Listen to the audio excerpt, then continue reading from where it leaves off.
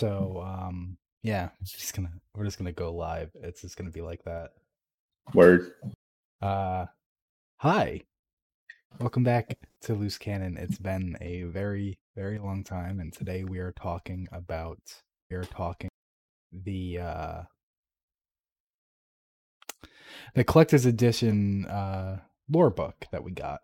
Has been called the Clovis Bray journal, I believe, and so we're going to be diving into that, and it's kind of like a an entry to the setting that everyone's in right now in Europa. On that, everyone's been there for 5 days. Huh, man, it is it's crazy being back. It's been a minute. Yeah, it really has. I'm super rusty. And I was never good at intro talk in the first place. So just pretending to be good at it now is such a trick. So you might notice it's only me and Rhino. Baxter is probably going to be much less frequent. I don't know. I'm sure if he finds the time, he'll come back to hang out with us. It's not like he hates us. It's just he's busy. Well, as expected. Yeah. That's a lot of work. Yeah. Yeah, he's got a family, so he'll be busy. A brand new family. Yeah. Good for him. Congrats to him. So, how do you want to start this? Oh man. I mean, we could jump right in, or we could talk about a lore card that happened this week first. Yeah, that would be great. That would actually be a great way to kick it off. Yeah, give people a little bit of time. Just a little bit of time. So do you want to kick it off then? Yeah. Do you want to? So this week's lore card. So what we decided to do was kind of recap the last lore card, just as a little bumper for the show for you guys out there that might be interested in this stuff. But this week's lore card was on a brand new item, and it's called Precious Scars. It's a Titan helmet. Mm-hmm. So basically, on the Titan helmet, if you notice just by looking at it, you can see how it's got kind of a bunch of porcelain shards held together with gold. That's very much a real thing. And even the lore of the item kind of touches on it about, I won't spoil it, but it kind of shows how you can renew yourself by living through pain and emotional scarring and stuff like that. And you come out a stronger, more beautiful entity, whatever. So there's kind of a lot of symbolism there. But one of the perks on the helmet is called kintsugi, which is a Japanese word, which is very much visually represented on the helmet. It means golden repairing, or also precious scars, which is what it's been known to mean in Japan. So it's a little bit of wordplay there. But the kin means golden, and sugi means repair. So kintsugi together means golden repairing. The breaking of a self-selected ceramic porcelain bowl and then repairing it back together with bonded gold and the pieces that remain from that pottery. So the symbolism here is that healing can transpire through pain. So it's kind of like this idea that you can break a pot down and assemble it back together more beautiful than it was before, even though originally it was a perfect piece. Mm-hmm. Now, having been repaired with gold and bonded back together, it's even more beautiful because it's a broken piece that looks prettier. Mm-hmm. I've actually heard about that before. I forgot where I heard about it. Yeah, it seems to be really popular amongst people in pottery and ancient history and stuff like that. So I was looking on it, and there was a couple of bullet points I just wanted to point out. But so I put it in my lore card. So that's how these work, kind of. Mm-hmm. So it's this idea of breaking a self-selected ceramic porcelain bowl and then repairing it back together with gold and the pieces that remain. It's a self-reflective process symbolizing the healing that can transpire through a facilitated expression of our pain. After repairing the cracks, they are illuminated by being painted with gold cern. It's like a, gold wash. Symbolically, this process reclaims the beauty of a wounded spirit while taking pride in the intentional joining of the breaks and missing parts of our lives. So there's a lot of symbolism there. So kintsugi is thought to have originated in the 15th century when the Japanese shogun Ashikaga, I'm probably going to butcher this, Ashikaga Yoshimasa, the 8th shogun of the Ashikaga shogunate, broke a favorite tea bowl and sent it back to China to be repaired. At that time, the objects were repaired with metal ligatures, and the cup wasn't repairable. So the owner decided to try to have some Japanese craftsman repair it. They were so impressed by the shogun's steadfastness that they decided to transform the cup into a jewel by filling its cracks with lacquered resin and powdered gold, and thus kintsugi was born. Kintsugi has been heavily influenced by prevalent philosophical ideas, namely the practices related to the Japanese philosophy of wabi-sabi, which is this idea of seeing beauty in flawed or imperfect things. You've probably heard of wabi-sabi.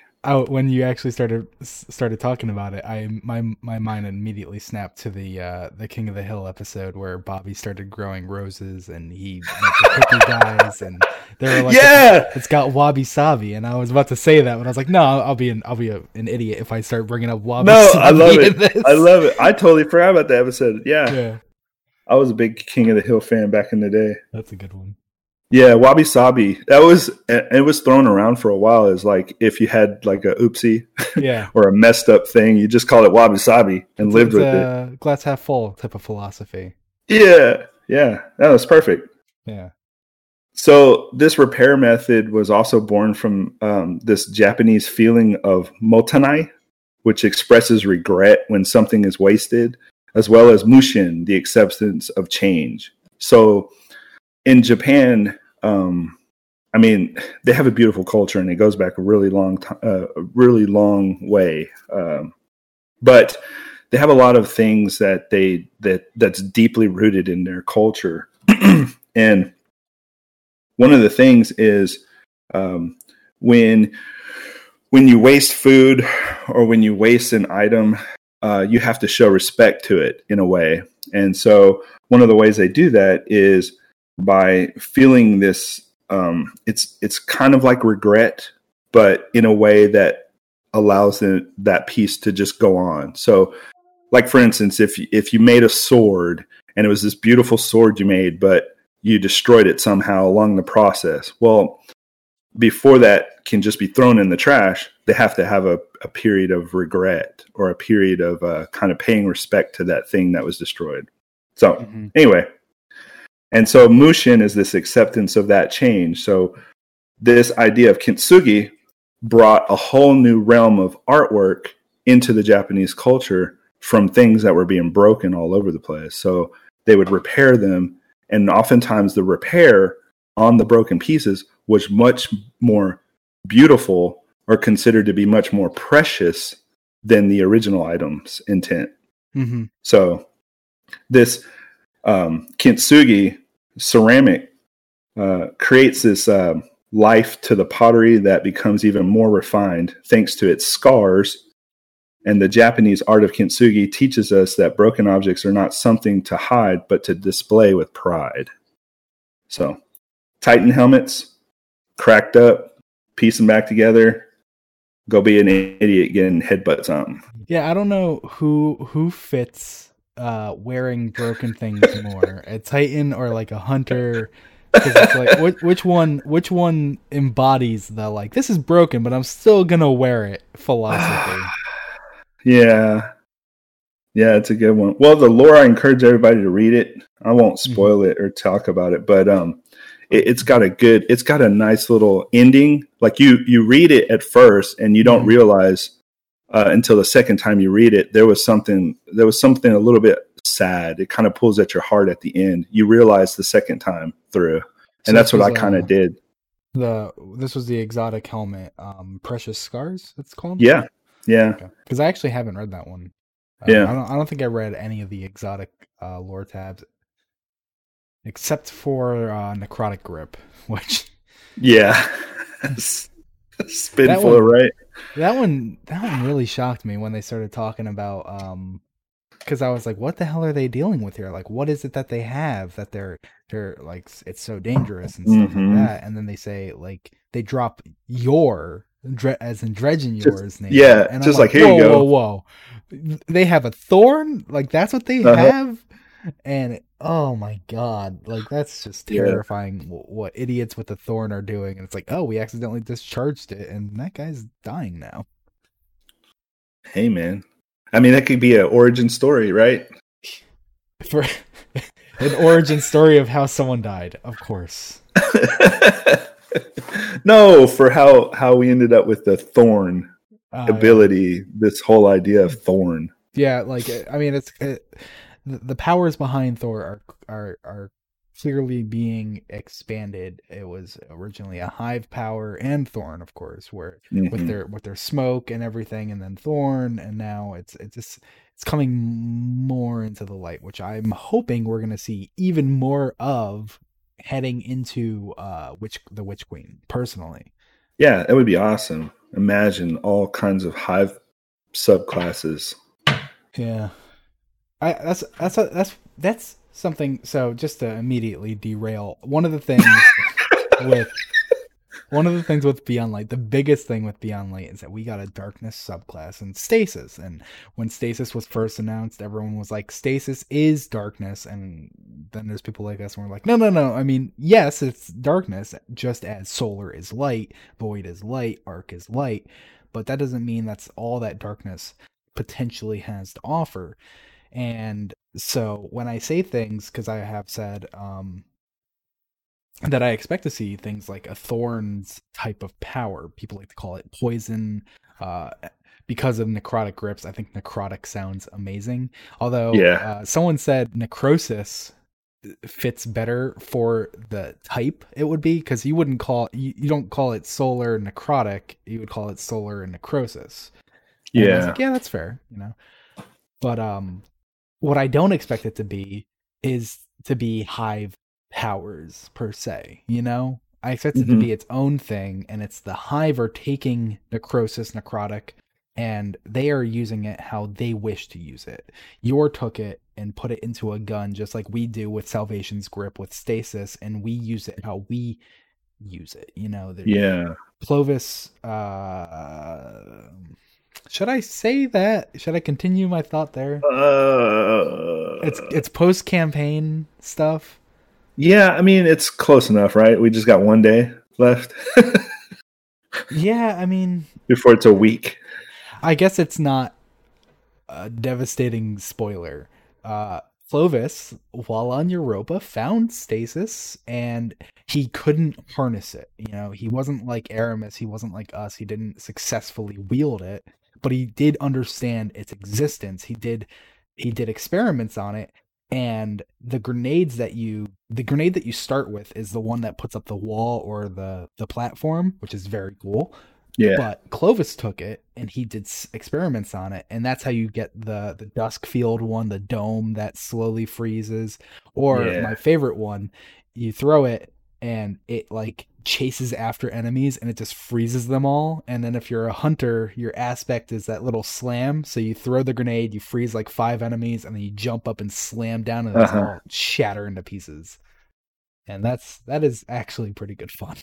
It's like our little miniature Fist of Havoc. It really is, because it's like you get the aspect and then you get the fragment. I took did you get your fragment yet?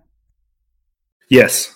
So I took the fragment that did shattering does a wider spread and more damage. That's the same one I did. It's so good when you just like you freeze a group of like 5 thrall, and either you can slam on them or you can just punch the first one, and then the first one triggers the second one, triggers the third one, triggers the fourth one, and it's Yeah. all go off. Like dominoes. Yeah, it is a Yeah, fun so power. so the darkness, yeah, I know what you're saying. A lot of people thought just stasis was of just flat out darkness. Mm-hmm. Yeah. But if you think about it as these subclasses are of the darkness, it's a little bit more, it makes a little bit more sense. Kind of like our enemies are enemies of the darkness, you know, kind of this idea. Which, such a mistake to call that. I know, I'm sorry, but Bungie, but come on. I know. I'm glad they corrected course on that. But ironically, now they are. They just came full circle. They're like, wait. Enemies of the darkness. That was a mistake. Or was it? Yeah. I remember the whole Luke Smith conversation when the Red War campaign had started in D2, and he was like, look, guys, we're focusing on the light. Yeah. This is what this whole campaign is about. Yes. So we're focusing on the light. Everything's going to be about the light and losing your light and what that implies. And it's all light. So forget everything else. Let's focus on this right now. And so they did a good job of doing that, but it kind of made people a little wishy-washy with the whole accepting the enemies of the darkness or the darkness. Yeah. Yeah. And people were like, so the darkness doesn't exist anymore. The darkness is literally not. It's like, that's not what they said. They said that this campaign has nothing to do with the darkness, which is accurate. It didn't. It had to do with the Cabal. But I do think the better way to learn about the light, which has been proven in Shadowkeep and now Beyond Light, is you can learn more about what it is to be of the light by embracing the dark, in my opinion. And that's what we've really begun to see, where you go through the whole campaign and Ghost is saying things like, you know, I'm not really comfortable with this, but I'm with you all the way. And it's like, man, like, I'm not gonna, because there have been people who are like, I'm just gonna go full dark, fuck the Traveler. This yeah. You know, I've never been like that, but even not ever being like that, hearing my Ghost say stuff like that, I'm like, man, like, no, I cannot let stasis change who I am. I still need to be who I am at the end of the day. And don't let it control you or take you down that. And that's what's cool about having this whole history with playing with all these dangerous weapons and having these stories of people who fell to the darkness, or you know, having these stories of people who were corrupted by the darkness. It's kind of like these it kind of gave us a guideline or a way to say, oh, hey, don't fall down that pit, you know, that pit of despair and end up being consumed by the darkness, stuff like that. So it was nice. Yeah, it was a good way to set us up. But yeah, you're right. So a good way to learn about I don't want to say moral aspect, because it's not really moral, but like the whole interplay of what's right and wrong for us as guardians as we progress through the game. It's nice having the Ghost there be as a third party to kind of say, I care about you. It makes you feel more emotion about what happened between Yor and his Ghost. Because if you reflect back on how the Ghost was telling Yor, you're not the same person anymore, you know, and how he was falling, it was like, you're doing all these things and I don't approve. You know, there was a lot of that emotion behind that Ghost. So now having it a little bit more personal through this campaign kind of helps you realize what that was like. So then let me ask you. So we basically have three people that we could look to. We have Yor, we have Toland, and we have us. And us, we have our Ghost saying, like, I'm not comfortable with this, but I'm going to stick with you no matter what, etc. like that. And you and I are like, oh man, like, we can't abandon our Ghost. They're our partner. We are of the light, but we can use the darkness. Toland, I don't know if he actually used the darkness in any way, if he used stasis, if he used necrosis, or if he used what I would assume to be the energy behind Taken power, sterile neutrino, etc. Sterile neutrinos, yeah. Yeah. If he got access to any of those, he actually told us to kill our Ghost. And his Ghost was like proud about dying for him and stuff. And I'm like, what the hell is going on with his Ghost? Almost like, what is that word? I can't remember it, but yeah, there's this word that when somebody sacrifices to their master, and they give up themselves so that their master can be much more powerful. Anyway, that's a crazy thing that anyone, fictional or real, could have that like feeling that like I will kill myself, allow myself to die in the honor of this guy getting a little more powerful. Right. Yeah. And Toland transcended. I mean, that's the weirdest part is how he's out there in the what is it called? The Ascendant Realm, the Sea of Yeah. Screams, whatever you want. Yeah. Yeah. Sea of Screams, Ascendant Realm. And just to know that this whole realm exists parallel to what we're going through. Yeah. But and then you also have Yor, who, like you said, like his ghost wasn't okay with it either, and his ghost didn't give up on him. His ghost was still calling him Rezel Azir. His ghost refused to call him Yor. And Yor is just like, if you don't get the fuck out of my face, right? Yeah. But then you have stories like the Drifter where he just flat out is like, screw ghosts. This is dumb. I don't want a ghost. In fact, let me just take a bunch of ghosts and mash them together. Well, actually, and so that's the really crazy thing. It's kind of like what you said about Toland's ghost. Drifter didn't think, I wonder what would happen if I took 6 ghosts and just cannibalized them into one. His ghost was the one that was like, hey, listen, if you want to get off this planet, I know what we got to do. Yeah. What the heck, dude? Thanks, ghost. Which, I mean, that just kind of feels like, people always ask, like, what does it take for a ghost to pick their guardian? Is it like they need to have a difference of personality, like Segura and Osiris? Do they need to have a similar personality, like Toland and his ghost? They were both like dead set on these things, and it feels like Drifter's ghost is much more attuned to Drifter than opposite to Drifter, where he was like, you know what? If we want to get off this planet, we're gonna have to kill some. Yeah, we're gonna have to do something. This is what we're gonna have to do. We're gonna have to cannibalize these other ghosts just for your own survival. And then, okay, so that makes me think about ghosts. These stories of ghosts, but we also have a ghost like Pulled Pork. Mm-hmm. Well, Glint. Okay, Glint. I mean, come on. That's his name. I know, but come on. That's his name. I'm sorry. That's his name. Pulled Pork was a name he got called behind his back. That's not okay. Yeah, so they was ridiculed for being what the other ghosts kind of thought of him as like a kind of a dupe, a lesser character. He was scanning Rebar, so. Well, okay, so this made me think, like, what if, in fact, Pulled Pork wasn't actually the ghost that resurrected? And I know it's set in stone for a lot of people, but what if Pulled Pork wasn't actually the ghost that resurrected Uldren? What if Pulled Pork, like I originally thought, was our ghost? I'm sorry, what? What if Pulled Pork was the ghost that resurrected us in the Cosmodrome scanning cars? Remember that part of the lore? He wasn't scanning cars. He was scanning in the cars. He was scanning the skeletons in the cars. That's where we came from. A skeleton inside a car, yes. Yeah, that's us. He's our ghost. Maybe. I made up my mind. Yeah. Glint is a pretty boy vampire Twilight movie name for a ghost, and it's perfect for Uldren. All right. Glint. I like Glint a lot more than I like Pulled Pork. Well, Pulled Pork is just funny is all. I guess that's just, I like the idea of Pulled Pork being our ghost and we're just, led by a buffoon. I know it's probably not true though. Our ghost is pretty intelligent. Yeah, I just can't imagine our ghost being ever referred to as Pulled Pork. Pulled Pork. I know. Wasn't Pulled Pork also supposed to have a purple shell? I don't know where that came from. I guess people thought that because I'm the pretty lore. Sure that was in the entry. That's what I'm saying.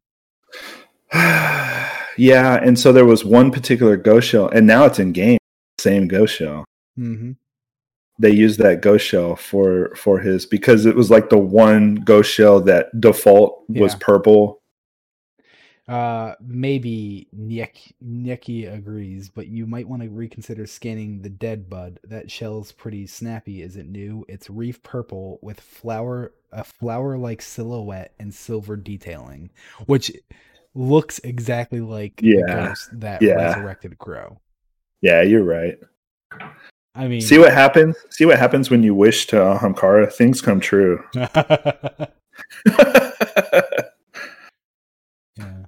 Be careful what you wish for in this game. The writers might make it true. I've wished for a lot of things, man. Man, I'm sorry. I don't know why I'm yawning so much this morning. I've wished because for a your lot of brain's things. overheating. Yeah, maybe. No, it's a thing, man. When your brain overheats, you yawn. Seriously. Are you kidding me? Yeah. That's It's insane. scientifically proven, not but maybe a decade ago, that the reason why we have these periods of intense yawning is because either our brains are tapped out. Obviously when you get tired, you're working on, low energy. So your brain is it's like a heat sink for your brain. That's trying to access that information, and it's too much. That's too much for me to comprehend. See, so yawn. I'm holding it back. I refuse to accept it. No, you're introducing oxygen into your bloodstream, which goes straight to your brain through yawning, and it cools off your brain because it's overheating from thinking too hard. Yeah. God, you completely derailed what I was about to say. Oh, God. You were talking about Twilight. Twilight? No, you were talking about Twilight. What was the name of the vampire from Twilight? What was his name? Edward. Edward, yeah. Right? Aldrin is Edward. Yeah. Aldrin is Edward? Yeah, Aldrin is Edward, and he glints in the sun. All right. Why do they come up with this stuff? Glint. Oh, I remember now. I've wished for a lot of things to come true. And technically, I guess a number of them did come true. Not all of them, though. Yeah. Not all of them. Well, if you just keep guessing, eventually you'll get something. That's what people always say about me, and I think that's pretty messed up. It's like...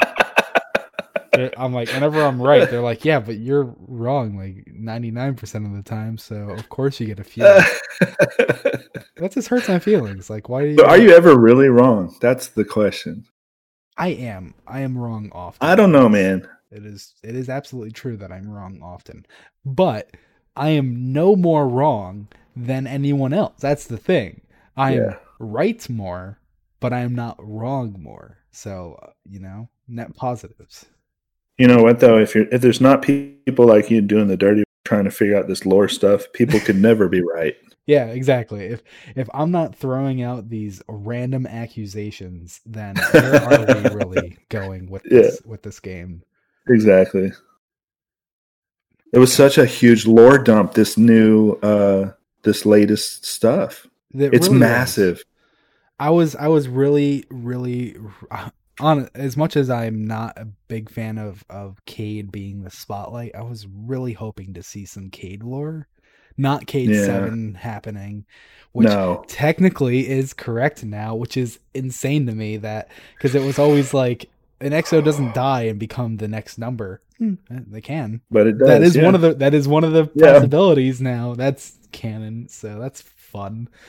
But I was really hoping to see this, like something referencing Cade, to be like, this is who Cade was as a person. What's real, what's false? Because I don't believe Ace is real, and I want that shoe to drop for everyone who's all like Cade and Ace. Oh my god, blah blah blah, and then to be like Cade was like a war veteran with absolutely no family, and he had nowhere else to go, and he was just like, just do whatever the hell you want, like something like that. Well, we're going to get into the collector's edition, and so the lore in there, a little bit of that kind of talks about how some of the memories were fabricated to help the Exo DER from happening. So if you think about Cade being injected with these false memories so that he could have these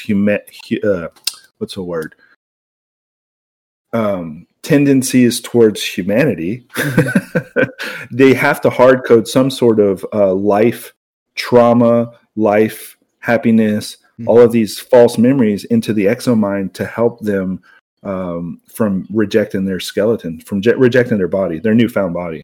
That is actually crazy though, because to assume that's what Ace was, that Ace and his Hmm. family was this implanted memory to make his mind not reject the body. What it actually does is make the Cade Exo reject the life of being an Exo. He's like, I'm gonna get out of here. I'm gonna find my family, and it's like Right. this lifelong pursuit that he has, and it's like It's it's almost, it's almost, if you thought about it being something Clovis did intentionally, it's almost like he was being a jerk about it. yeah, Like, here, you screwed me over. You owe me a lot of money. You're just my little stepping stone. Let me screw with you by giving you these memories that will make you have this hunger inside you the whole time you live. for something that you can never Ever attain. Yeah. ever attain. You finally break free from Clovis's control. You go searching for your family. They don't even exist. Yeah. Like, It's you're just almost gonna like the, search forever.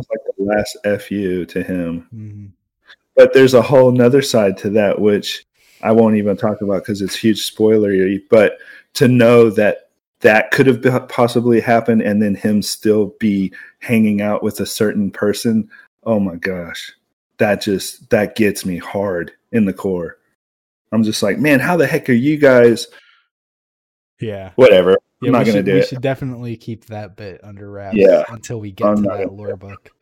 Because that is a huge Huge deal. oh my god. Like of all the I don't want to even hint at what it is I because don't it's, either. it's so easy Yeah. to be like, wait a second, if Yeah, I I even know. hint at it. But of Yeah. all the things, the most popular thing for a lore nerd to do, of all the accusations, never once had someone considered it.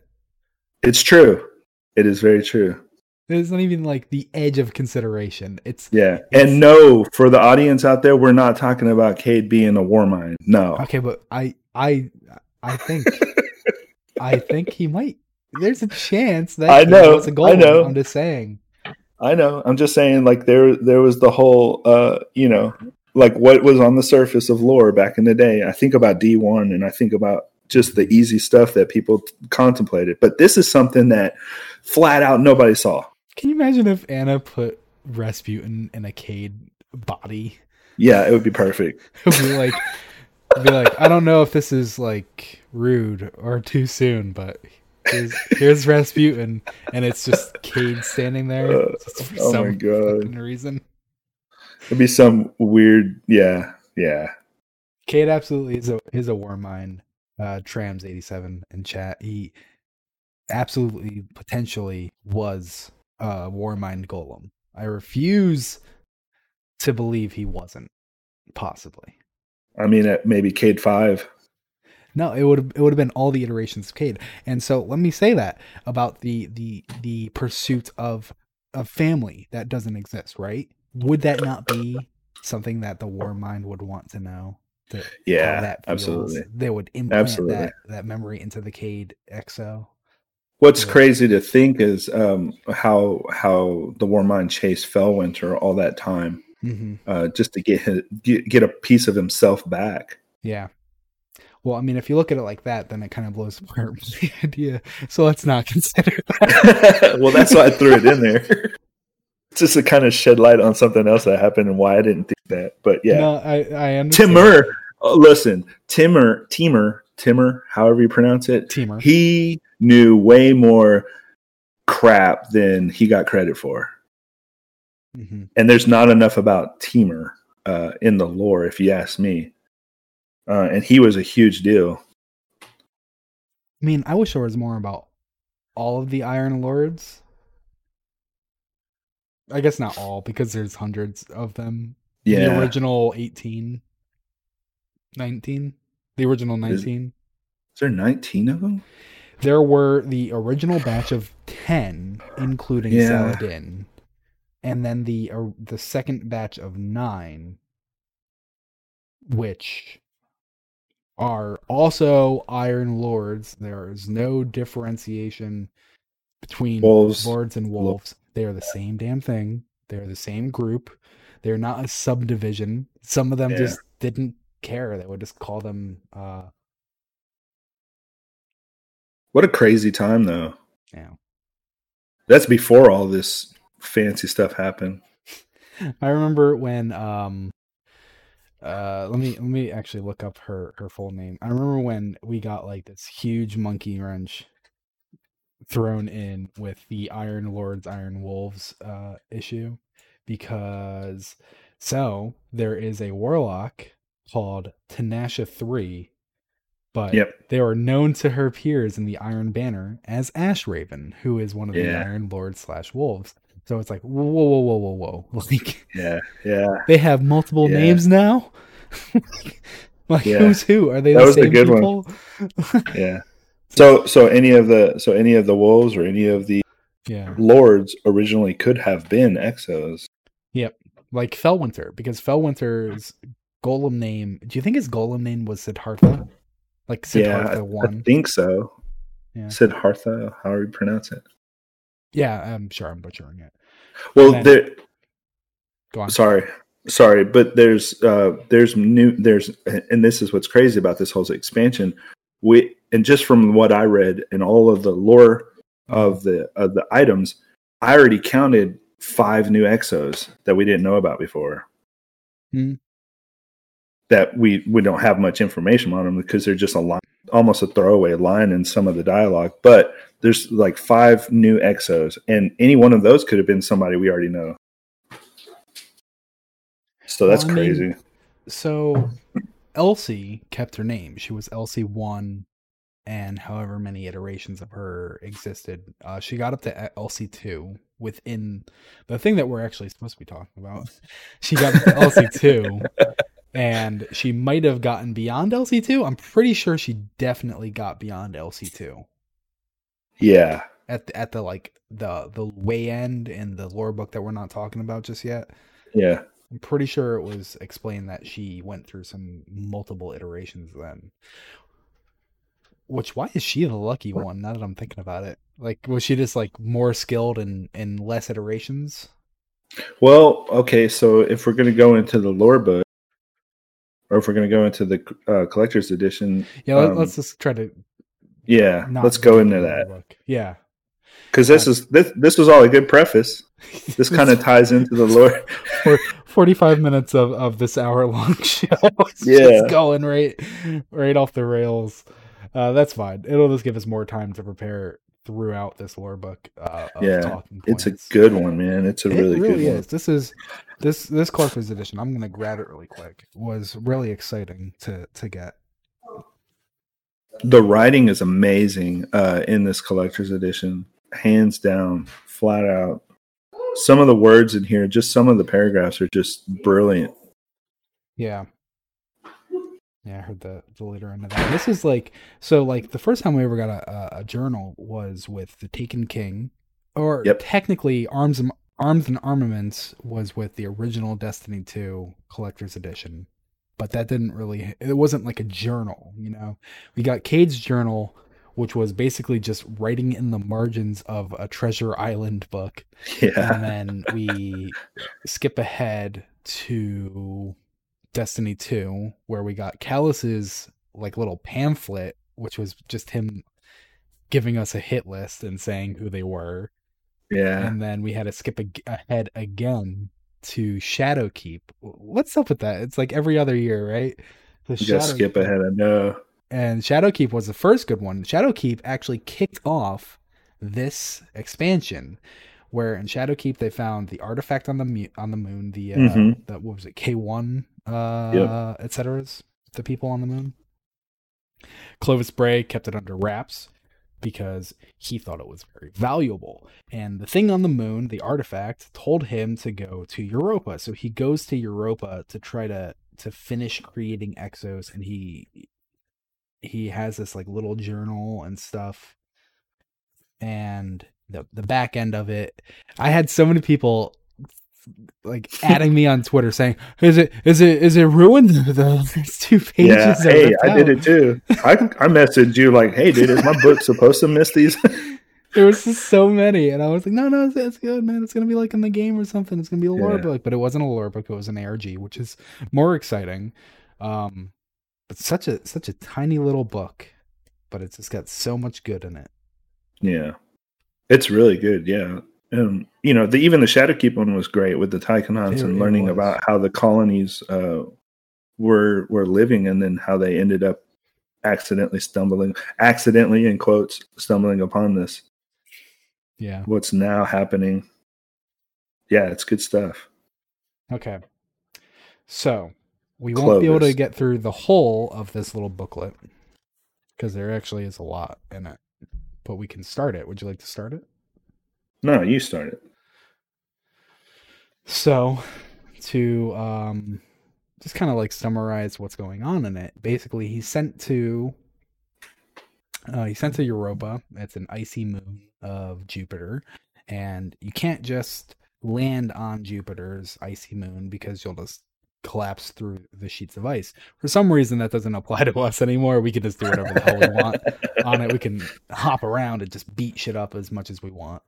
And so like the first few entries in this book is Clovis. It's just kind of painting the backstory of Clovis. We've never really gotten a true backstory on Clovis. We've gotten tiny snippets where we're like, who the hell is this guy? What's his relationship to his family? Like, you can just rattle off names. You had Clovis, Clovis II, Alton, Elsie, Anna, and Willa. And then it was like, okay, well, Willa is working with Clovis or Clovis II. We don't know which. Alton is doing stuff. Anna apparently built the war mind. Elsie, what happened to Elsie? And it's like, little bit by little bit, we learned scraps more. Yeah. And the first few entries here just kind of summarize that Clovis II is the grandfather of Alton, Elsie, Anna, and Willa. Or not, Clovis is the grandfather. Clovis II is the father. And Clovis II is the son of Clovis, obviously. The only son of Clovis, and also the genetically manipulated son of Clovis. Of Clovis, yeah. To make it basically a clone of Clovis? Yeah. Is that what that effectively meant? Like, he just like took his so before he could figure out Exos, it's already in his bloodline that his dad made him to try to make a more perfect version of himself by tampering with his, I guess, DNA or something, just in the human version. Very it's just crazy. I don't think kids read that book anymore in school. I don't think that's one of the what was it, Newbery books? Did you have to read that? Yeah, I did. Yeah, that was one of the best ones to read. It was like one of the bigger ones too, but it was still one of the best ones to read. But so, estranged grandfather is now on the moon, and he's trying to reconnect with some of his family. He feels that it's important because he views his family as his legacy, and that's why he did what he did to his son. He wanted his legacy to keep going. Okay, so before we go on, let's just say right now people need to know in their mind Clovis and Clovis II are different. So Clovis II is the maniacal freaking. I mean, I'm sorry, backwards. Clovis is the mega mind. Yes. Clovis is the megalomania, capitalist, unchained asshole. Go. Yeah. And Clovis II, while maybe not the best person, was a better person than Clovis I. And a byproduct of all that upbringing. Yeah, and definitely a byproduct of all that upbringing. This is completely unimportant. I just sometimes like the writers in Destiny to like say things. Basically,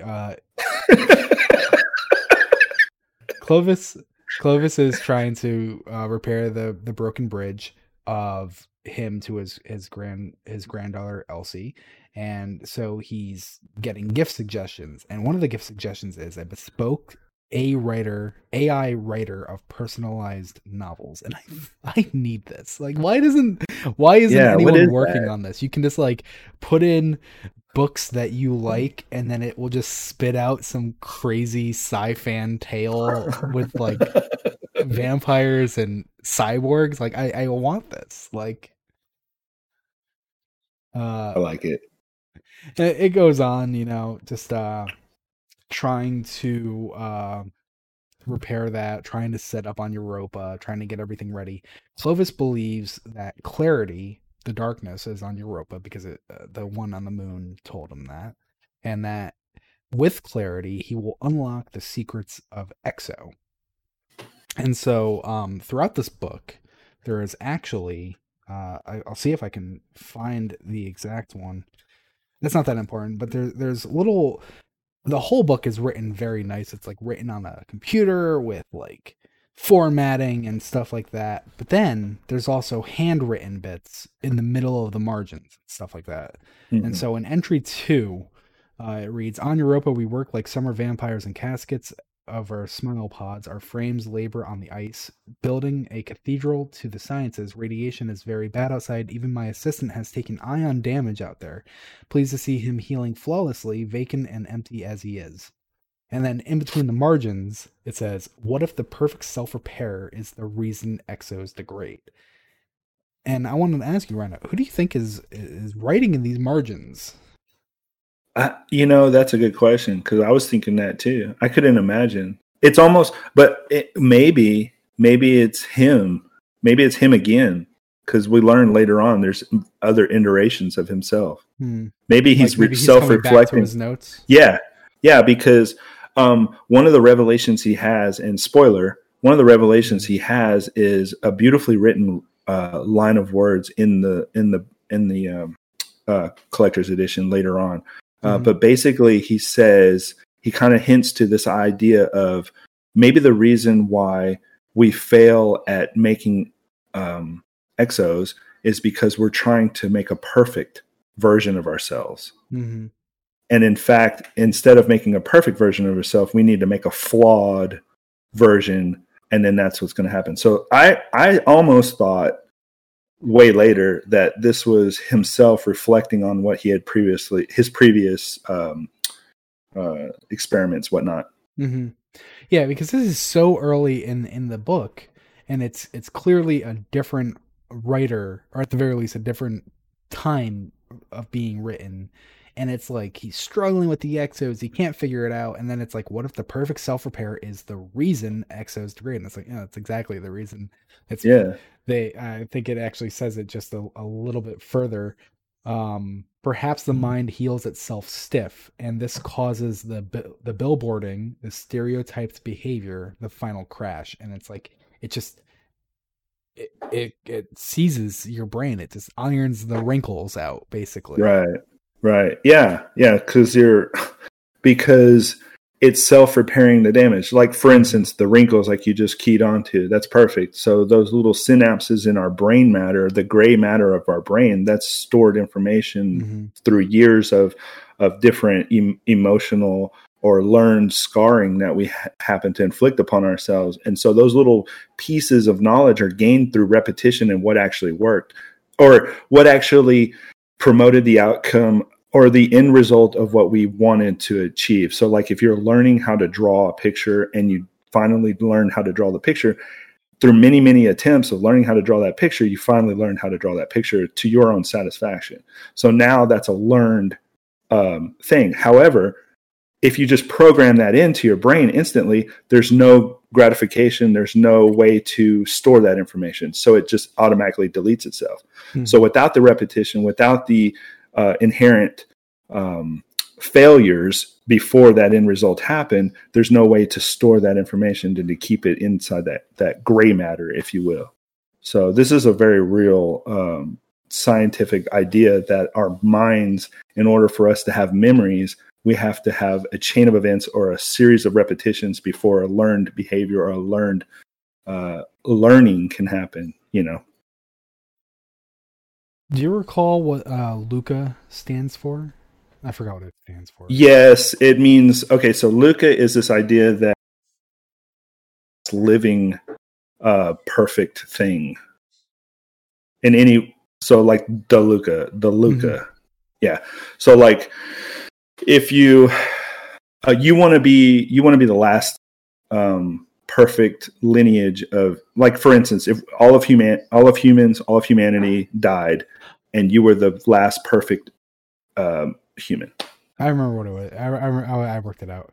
It's last universal common ancestor. Yes. So it's the fish that crawled on the shore. That's Correct. the Luca.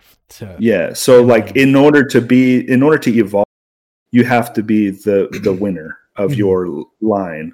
There's also which is a very darkness philosophy as well. Mm-hmm.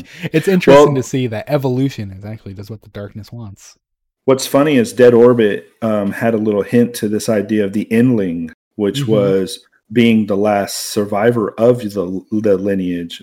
So like if you think about the Endling as the almost not opposite, but almost like an antonym for what the Luca is, the Endling would be the last known survivor of a lineage. Yeah. The Endling is a failure. The Luca is a success. Yeah. There you go. Perfect. So Clovis, with his pursuit of Exo, is actually a pursuit of becoming the Luca, which I think is a little ironic because he's not jumping in. He's not being the first. He's going to be the successful one, but he's not going to be the first. One. I know. So he actually I believe this is entry 2, a little bit, and he says in his journal, he says, "No, I insist on the perfect terminal quantum snapshot for reasons of fidelity. The only perfect and lossless brain scan is also a destructive one, a fatal one." And so to answer my question and our question, Clovis 2 died in 1 after all. I made the vessel to receive him, but I lacked the alkahest, the solvent to render it pure. So that's a little comment in the margins, and it's him talking about how he is responsible for his son's death because he tried to upload his son into an exo, but he lacked this mysterious alkahest item.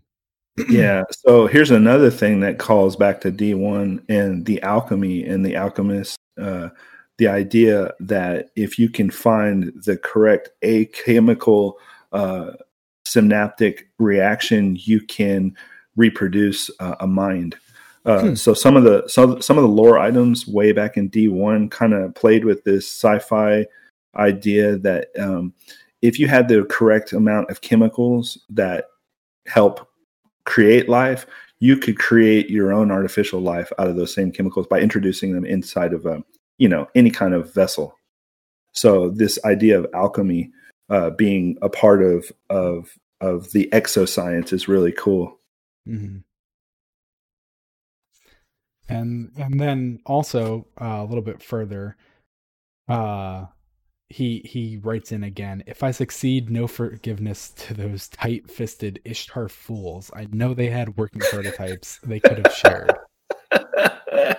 So it points at that is hilarious because the Vex. Yeah.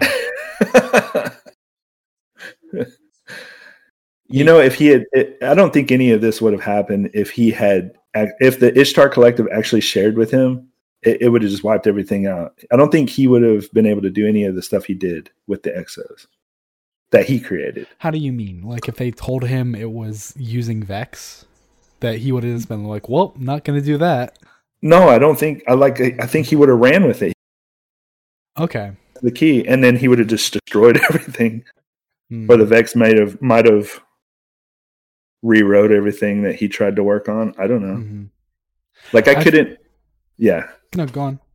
Though I was just thinking, like the Ishtar Collective and their research with the Vex, if they had shared with him, first of all, they wouldn't have done it anyway because they knew that Clovis and his whole empire was,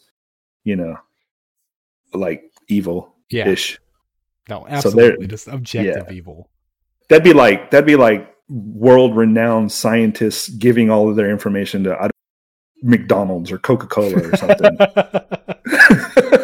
Just a true capitalist dream. Yeah. Coca-Cola with the launch codes.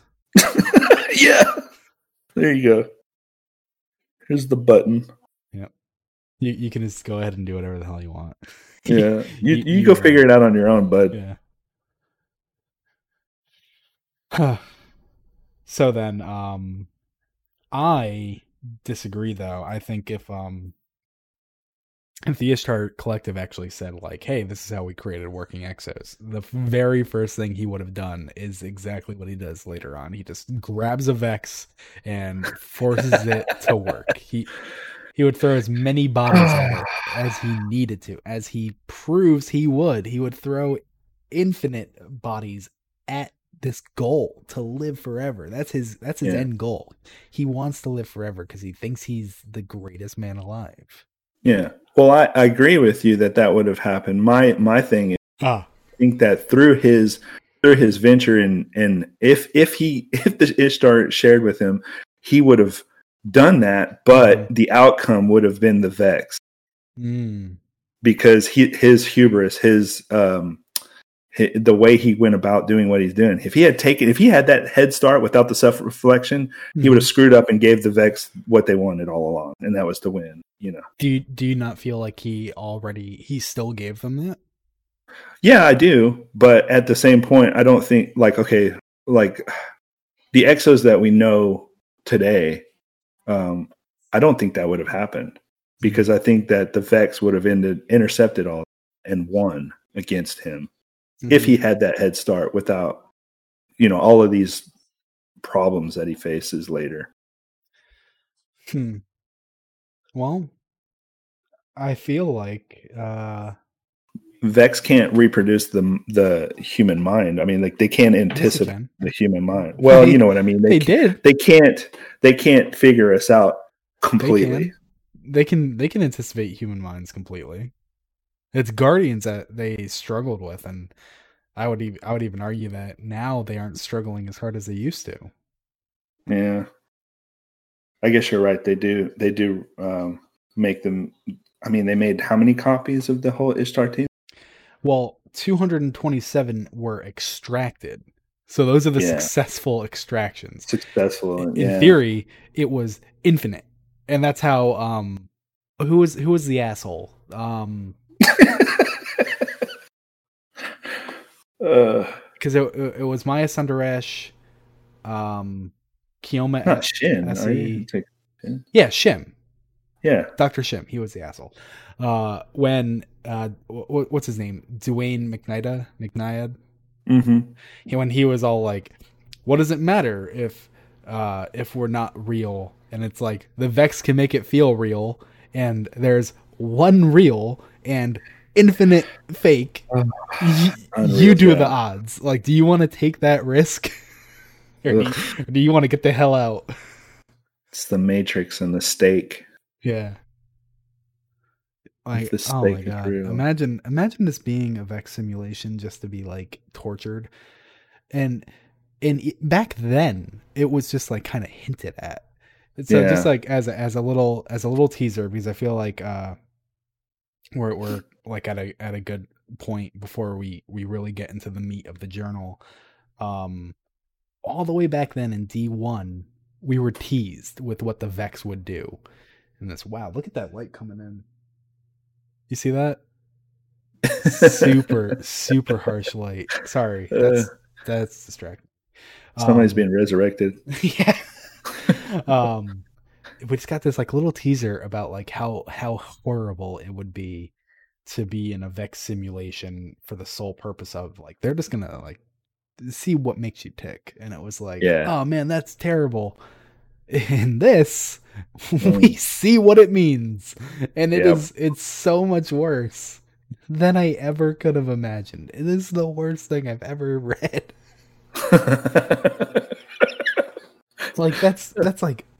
I read horror novels, and there's nothing that tops what the Vex want to do to us. Yeah, I know.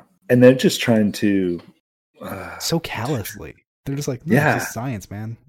Yeah. No hard feelings. Just boom. Yeah. Well, because there's no feelings. Yeah.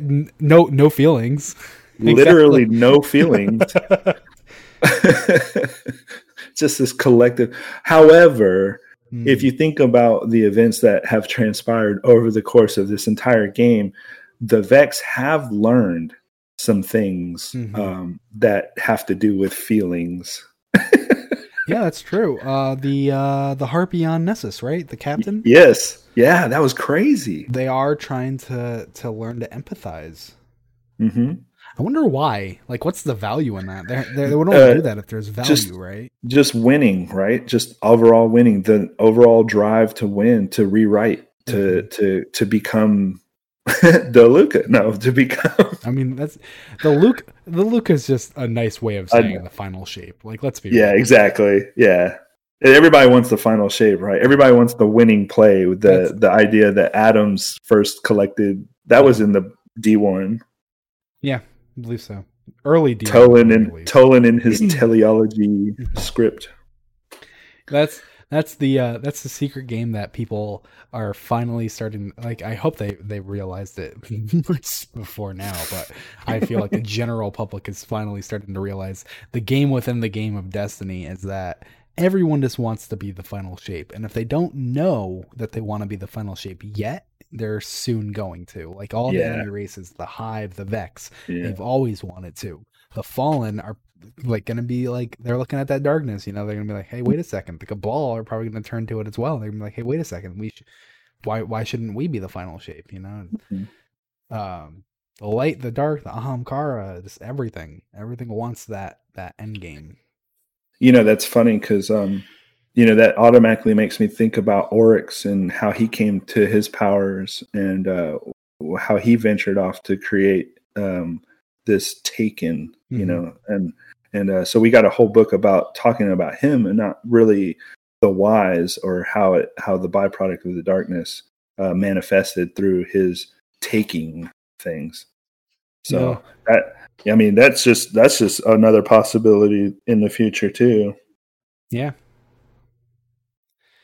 Well, so then I guess on our next show we will pick up where we left off of the collector's edition journal and hopefully bring interesting conversation. This week, on our first time back, we actually did at the beginning. Rhino you discussed one of your lore cards, so that's going to be a constant as a way to just kind of like warm us up, get us in that lore talking headspace. Just immediately open the floodgates. But if you want to watch us live on the next show, that'll be on November 29th at 9:15 a.m. EST. I believe, is it ST or DT right now? It's ST, right? ST, yeah. Yeah. 9:15 a.m. EST at Loose Cannon Show on Twitch. If you want to find out more about us, if you have any questions, just find us on Twitter at Loose Cannon Show. And any closing remarks? DeLuca. It's insane. It's just insane that, like, of all the people who I knew were in the Final Shape game, I never expected Clovis Bray to be in the Final Shape game. Yeah, it's a little bizarre, isn't it? It just came out of nowhere, and it really got me. I was like, oh damn, it went far. All right, well, we will see you next week, everyone. Bye. Bye.